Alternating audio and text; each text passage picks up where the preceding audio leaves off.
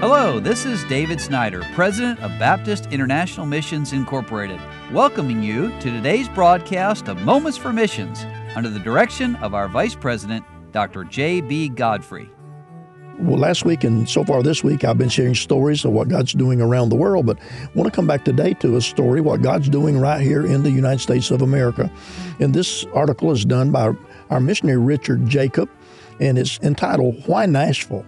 Obeying the Call, a testimony of what God is doing. When we started deputation, Brother Jacob says, we had no idea why God was bringing us to Nashville, Tennessee. Looking back, we see why.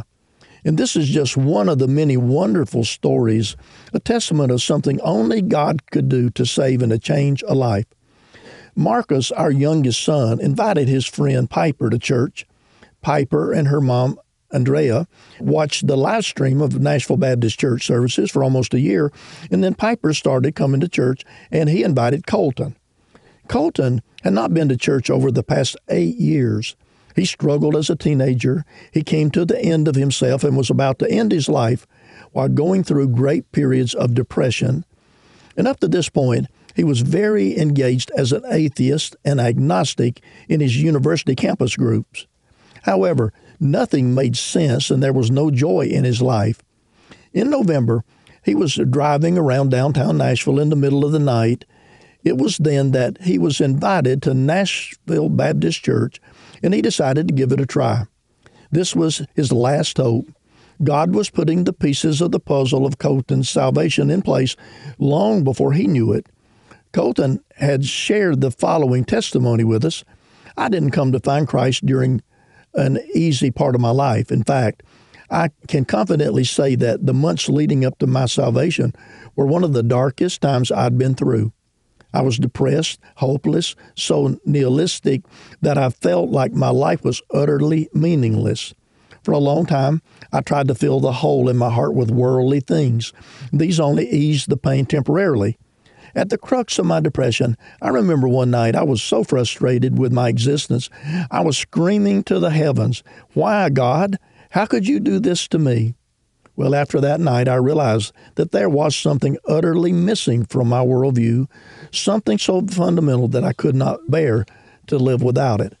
I realized I had to find the purpose for my existence, and that was the same week God put Nashville Baptist Church in my life. As this was my first time in church for about 8 years, it really changed my heart a great deal just to hear the Word of God preached. This confirmed for me that the issue I was facing was much more than something physical or spiritual. Over the next few weeks, I studied the Gospel of John, and I realized there was something so fundamentally true about the Christian faith that I could no longer ignore it. God had revealed himself to me and shattered all my agnostic philosophies and worldviews that I had grounded myself in. During the subsequent weeks, I came to realize that without Christ, there's no hope for the world. I came to accept Christ as Lord and Savior, and I repented of my sinful nature. As I continue to grow my personal connection to the Lord, I've come to realize that not only is everything professed in the Christian Bible the true Word of God, but also it's fundamentally the truest thing that could ever possibly be said. Since my salvation, Christ has lifted my veil of depression and hopelessness, and I recognize that God is the source of all hope in the world. I'm very thankful to be part of Nashville Baptist Church and to have all the support they've given me through my spiritual journey.